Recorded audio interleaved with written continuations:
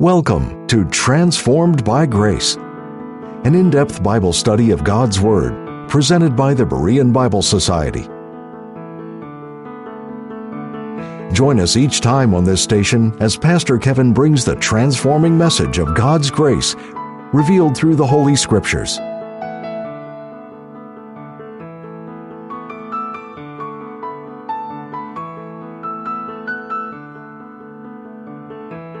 Joe Gutierrez tells 5 stories from his 42 years as a steelworker in the book The Heat, Steelworkers' Lives and Legends.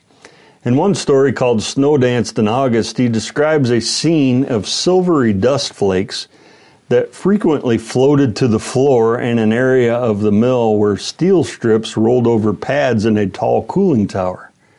For years, he wrote, workers and visitors alike flocked to the site, which was especially picturesque at night. Then they discovered the dust was asbestos. Everybody breathed it, wrote Gutierrez. He now suffers from the slow, choking grip of asbestosis, as do many plant workers. He writes, can't walk too far now. I get tired real fast and it hurts when I breathe sometimes. And to think we used to fight over that job. How many things in our culture resemble the silver flakes in that steel mill? Enchanting, but deadly. The practice of the occult in our culture resembles those silver flakes.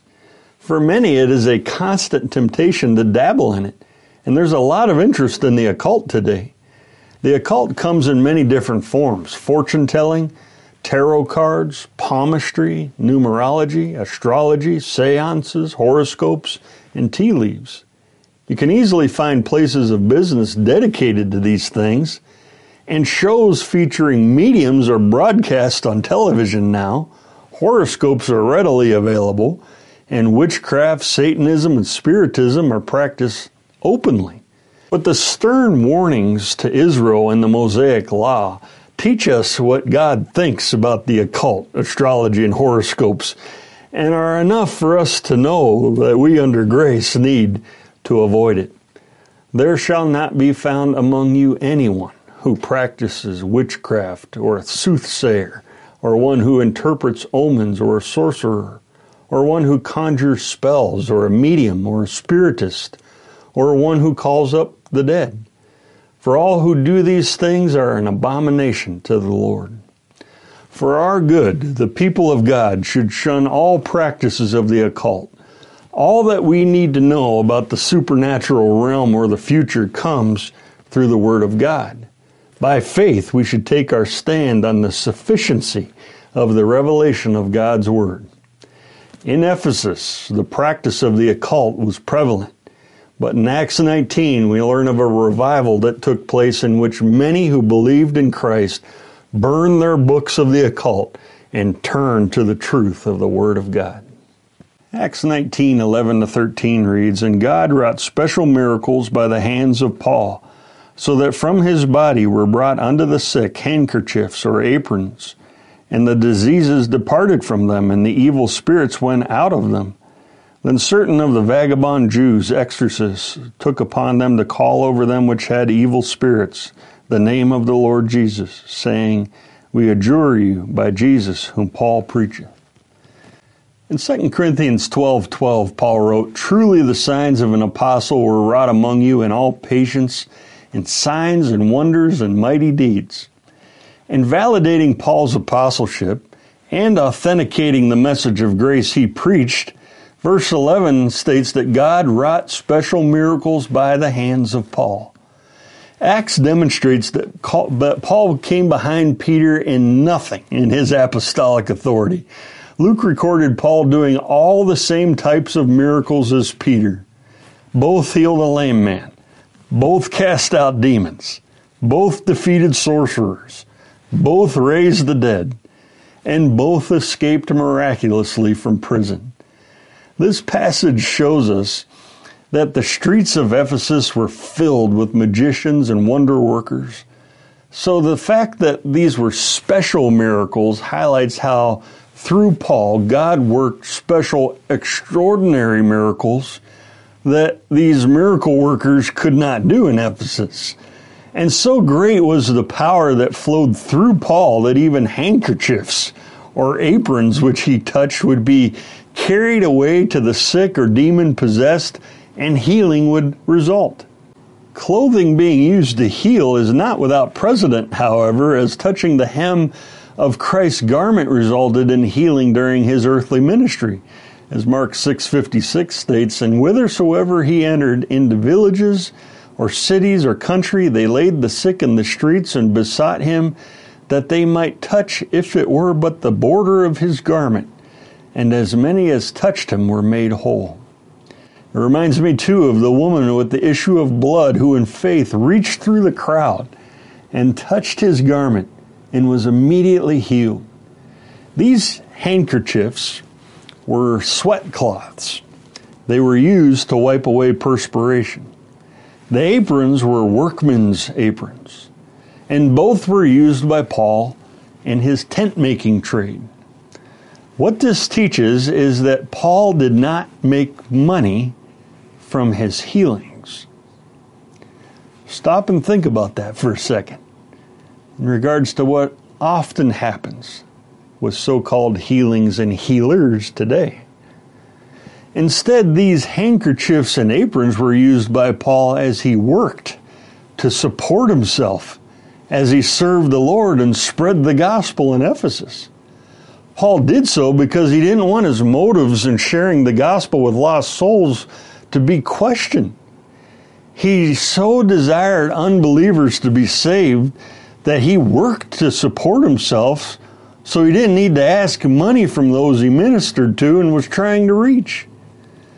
And in this, we are being shown a contrast in this passage between the sincerity of Paul, a true servant of God, and the insincerity of the unbelieving vagabond Jews mentioned in these verses. Seeing the power of the name of the Lord as God wrought special miracles by the hands of Paul and trying to imitate what they thought was Paul's formula for success, some vagabond Jewish exorcists decided to add Christ's name to their repertoire of incantations. And thus, when attempting to cast out an evil spirit in a superstitious manner, they would say, "We adjure you by Jesus whom Paul preacheth." But you can see the separation in the no relationship these unbelieving Jews had with Jesus Christ by that statement, as they adjured evil spirits by Jesus whom Paul preaches. It's been said well that in the same pattern, there are many people, many churchgoers, who will perish in hell because they have no personal relationship with Jesus Christ. They only know the Jesus the pastor preaches, or the Jesus my spouse believes in, instead of the Jesus of their own salvation. The term vagabond means wanderers, travelers. They had no settled place to live. These Jews were far from the promised land, the land of Israel, and their wandering symbolizes Israel's current set-aside state in God's eyes. And also, as Pastor Cornelius Stamm wrote, these Jews were exorcists, men who expelled or presumed to expel evil spirits, not, of course, by the power of God, but by magical rites, incantations, and other means. The implication being that they went from place to place, offering to cast out demons for a price. All this shows how low these Jews had fallen spiritually. They were homeless, wandering vagabonds who, for personal gain, used the name of the Lord Jesus, their Messiah, whom they rejected, as they trafficked in evil spirits, which was strictly forbidden under the law and was punishable by death. We'll be returning to the program in just a minute, but first we'd like to take this time to thank you, our partners, for making these programs possible. If you would like to access our library of helpful Bible study tools, go to BereanBibleSociety.org. Acts, Dispensationally Considered, Volume 2, is a hardcover 472-page commentary written by Pastor Cornelius R. Stamm and covers Acts 1536 through 2831. Far more than an inspired storybook, Acts presents a clear line of teaching and explains why the fulfillment of prophecy was interrupted some 19 centuries ago to make way for the preaching of Jesus Christ according to the revelation of the mystery. Appropriately, this book has been called the Book Between. As far as the structure of the Scriptures is considered, it fits perfectly between the four records of our Lord's earthly ministry and the epistles of Paul. To order your copy, contact the Berean Bible Society for pricing and availability. To receive our free full-color 32-page monthly magazine, The Berean Searchlight, call 262-255-4750 or subscribe online at www.BereanBibleSociety.org. Thank you again for your generous gifts. And now, back to the teaching with Pastor Kevin. Acts 19:14-16 read, And there were 7 sons of one Sceva, a Jew, and chief of the priests, which did so. And the evil spirit answered and said, Jesus I know, and Paul I know, but who are ye? And the man in whom the evil spirit was leaped on them and overcame them and prevailed against them, so that they fled out of that house naked and wounded. Among these vagabond, itinerant Jewish exorcists were 7 sons of a leading priest named Sceva. On one occasion, they tried to cast out a demon by saying, We adjure you by Jesus whom Paul preacheth. And humorously, verse 15 reads, And the evil spirit answered and said, Jesus I know, and Paul I know, but who are ye? Or who do you think you are? The demon knew Jesus and Paul when they said, We adjure you by Jesus whom Paul preaches, but he didn't know who the we was in the we adjure you. A Middle Eastern king was down on his money and began to sell off his valuables. The last of these was the Star of the Euphrates, at that time the most valuable diamond in existence. He went to a pawnbroker who offered him 100,000 reals for it. Are you crazy, said the king. I pay 1 million reals for this gem. Don't you know who I am? The pawnbroker replied, When you wish to pawn a star, it makes no difference who you are. To cast him out, it made a difference who you are to this demon. The demons knew and know Jesus because he created them and because they were once in heaven with him. They've known Jesus Christ since their creation. And he, as Lord, has authority over them as the Creator and the Son of God and Lord over all. In his earthly ministry in the synagogue in Capernaum, a demon said to Christ, I know thee who thou art, the Holy One of God. And they knew Paul because of his calling and authority by God as an apostle. And they also knew Paul by his zeal in reaching lost souls and spreading the truth of Christ and being a threat to their kingdom of darkness. In Philippi, a demon said of Paul, Silas, and Luke, These men are the servants of the Most High God, which show unto us the way of salvation. But asking, Who are you? The demon was stating that these sons of Sceva, who used the name of Christ, had no authority over him, and he rejected their attempt to cast him out of his victim. And here you find that demons know who their enemies are. In this case, Christ and Paul. So that begs a couple questions. Do the demons know you? And do you pose a threat to them in their work? They know you if you're saved, because you are then their enemy, and they scheme against every believer to keep them from growing in their faith and to keep them from being a bright testimony for Christ. And the demons especially know you if you are actively serving, standing for the truth, making the gospel known, and making an impact for Christ. Pastor Frank Barker comments on this verse by saying, As Christians, when we move about, does it cause reverberations in the kingdom of darkness? Do they say something to the effect like, oh no, John is working at that place of employment we've held captive for so long. His going there is a dangerous situation for us because he verbalizes and lives his faith. He prays, he stands up for the Lord Jesus Christ. One of the manifestations of demon possession is extraordinary physical strength.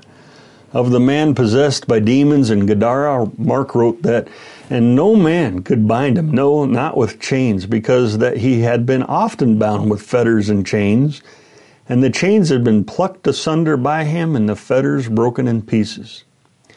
In verse 16 here, you see this extraordinary physical strength by how one man possessed by a demon leaped on them and overcame them and prevailed against them so that they fled out of that house naked and wounded. It's been said that the name of Jesus, like an unfamiliar weapon misused, exploded in their hands. And they were taught a lesson about the danger of using the name of Jesus in their dabbling in the supernatural. These exorcists had no power to command demons. And so the demon attacked them viciously. He single-handedly overpowered all 7 of them, beating, wounding, and tearing off their clothes. He sent them flying, and I picture them jumping out of doors and windows and running away in sheer terror. These 7 Jewish men were symbolic of Israel as a whole in their setting aside. They were powerless, and Satan prevailed against them, leaving them spiritually naked, wounded, and humiliated. And as a result, in this account, we see salvation going to the Gentiles through Israel's fall, and through their fall, there's grace for all, for both individual Jews and Gentiles. Acts 19:17-20 reads, "And this was known to all the Jews and Greeks also dwelling at Ephesus, and fear fell on them all. And the name of the Lord Jesus was magnified. And many that believed came and confessed and showed their deeds. Many of them also which used curious arts brought their books together and burned them before all men. And they counted the price of them and found it 50,000 pieces of silver. So mightily grew the word of God and prevailed." Instead of this event disgracing the name of Christ, the event magnified his name and caused the word of God to spread even more rapidly. It resulted in a revival in Ephesus. Despite the working of Satan, despite the working of unbelievers who were just out for money and for themselves and had no true spiritual concern for others, despite the name of the Lord being misused, by God's working, the name of the Lord Jesus was magnified. God turned the event to defeat Satan and to bring conviction to those who were still involved in the occult and magical arts, and for them to turn to Christ and to believe in him as a result. The Lord's name was magnified by the success of the special miracles that God worked through Paul and the evil spirits that were cast out by him. And it was further magnified by the failure of these imposters being unable to do what Paul was able to do so simply, even through handkerchiefs and aprons in the name of the Lord Jesus. The Lord's name encompasses all that is true about him.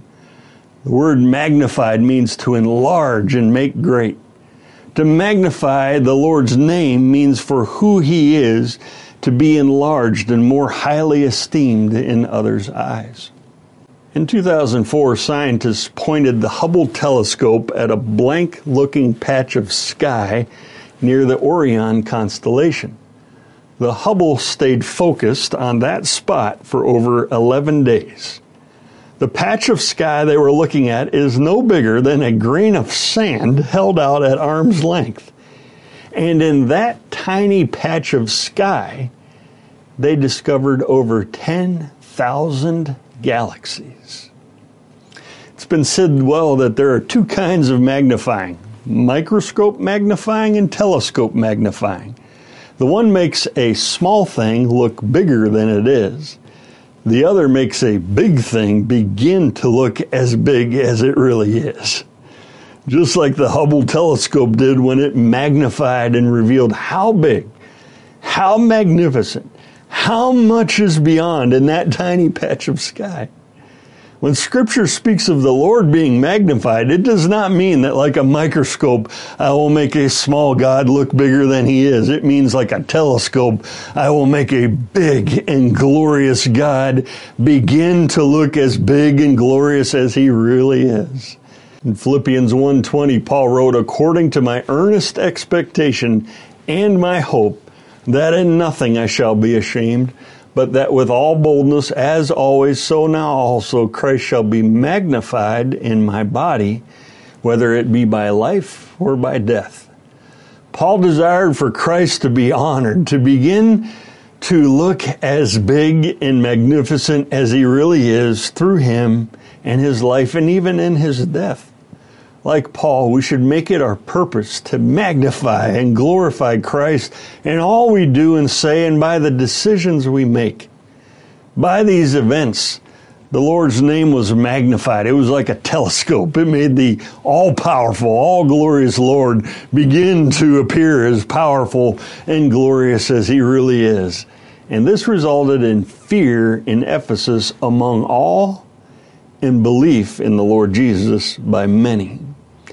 This event resulted in fear, belief, and also conviction, as those who believed in Christ, who had been involved in magical arts, confessed and told of their practices.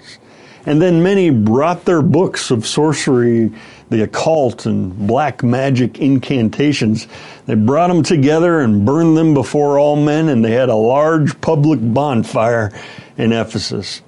And the worth of all the burned up books was 50,000 pieces of silver. 50,000 pieces of silver represents how much involvement there was in the magic arts in Ephesus, and it shows how many turned from it and were converted. Like the Thessalonians turned to God from their idols, the Ephesians turned to Christ from the occult. And there's a good teaching here for new believers, as the burning of their occult books symbolized an irreversible repudiation of their past beliefs and superstitions. They made a clean and final break so that they might move forward in their faith in Christ. You find satanic books in verse 19, but then you find God's book in verse 20. You find Satan's books burned up, but God's living and powerful book growing and prevailing in Ephesus. All the satanic forces of the occult arrayed against the Word of God could not overpower it. The word prevailing reminds us of the spiritual battle here. You have light and darkness, truth and error, victory and defeat, victors and losers throughout this account. You see the victory of light over darkness. You see the victory of truth over error and God over Satan. You have the light and victory of Paul and his true miracles and healings, and the darkness and defeat of the vagabond Jewish exorcists and the sons of Sceva. You have the victory of faith, the victory of the name of the Lord Jesus, the victory of the Word of God, and the defeat of unbelief, Satan, and satanic books of the occult. And all the spiritual victories resulted in a mighty revival in Ephesus. Verse 10 teaches how the word of the Lord Jesus powerfully went out from Ephesus to all Asia Minor. Verse 20 teaches how the word of God prevailed in Ephesus. And likewise, in our individual lives, God desires for his word to grow and prevail in us, and then for that word to go out from us as we share it with others. In 1949, a Texas doctor named Julius Hickerson decided to become a missionary to Colombia, South America. When he told his family and friends about his plans to serve in Colombia, they all thought he was crazy and told him he would be wasting his life. They questioned why he would leave a successful career as a doctor and give up all that money he could have made. When Julius Hickerson arrived in Colombia, he worked 2 long years preaching the gospel and attending to the medical needs of the Colombian natives. But the Colombians were resistant to the good news of salvation, and after 2 years of sharing with the natives, Julius did not win one person to Christ. And then one day, when Dr. Hickerson was on a plane flying medical supplies to a remote Colombian village, tragically, the plane crashed and Dr. Hickerson died. It seemed like all of Julius's efforts to be a missionary for Christ were a waste. But the story about Julius Hickerson does not end with him dying in a plane crash where nobody gets saved. After Julius Hickerson died, new missionaries arrived in Colombia to continue Dr. Hickerson's missionary work. And once when the new missionaries were having a Bible study at Barranquilla, Colombia, a group of Colombian natives asked to participate in the service and worship with them. These natives said that they were also followers of Christ and had built many churches throughout the nearby jungles. The new missionaries were surprised because they were not aware of any other missionaries serving and preaching Christ in that remote area of Colombia. They asked these natives, "How did you hear about Jesus Christ?" They replied that they had found a book that came from heaven. The book that the natives found was a Bible written in their language lying open on the ground several miles from where Julius Hickerson's plane was lost. After the natives found the Bible, they began to read it and show the Bible to other natives in the jungle. One by one, as that Bible was shared and read, many believed and gave their lives to Christ and then began to build churches throughout those jungles. After hearing this amazing story, one of the missionaries asked to see the Bible, and when he opened it, he rejoiced when he saw the name on the inside, Julius Hickerson. Because Julius Hickerson was faithful and dedicated as a missionary to Colombia, the Lord used his Bible after his death to save multitudes in Colombia. And by this, the name of the Lord Jesus was magnified. And it shows how great and how glorious he is and how he works. And we see an example of the power of the Word of God. And how, as verse 20 states, so mightily grew the Word of God and prevailed. For nearly 80 years, the Berean Bible Society has endeavored to encourage believers everywhere to study God's Word. With this foundation, the believer is equipped to grow spiritually and energized to effectively share the gospel. Through the tools of both traditional and electronic media, we are positioned to reach our world well into the coming generations. Streaming lessons, printed materials, audio teachings, and daily devotionals are all available at the BereanBibleSociety.org. Thank you again for tuning in to Transformed by Grace. We appreciate your prayer support and the financial gifts. The purpose and mission of the Berean Bible Society is to help you understand the whole counsel of the Word of God. For more information, visit our website at www.BereanBibleSociety.org or give us a call at 262-255-4750. Or if you prefer, write us at the Berean Bible Society, P.O. Box 756, Germantown, Wisconsin, 53022. Now until next time, may you be transformed by God's grace.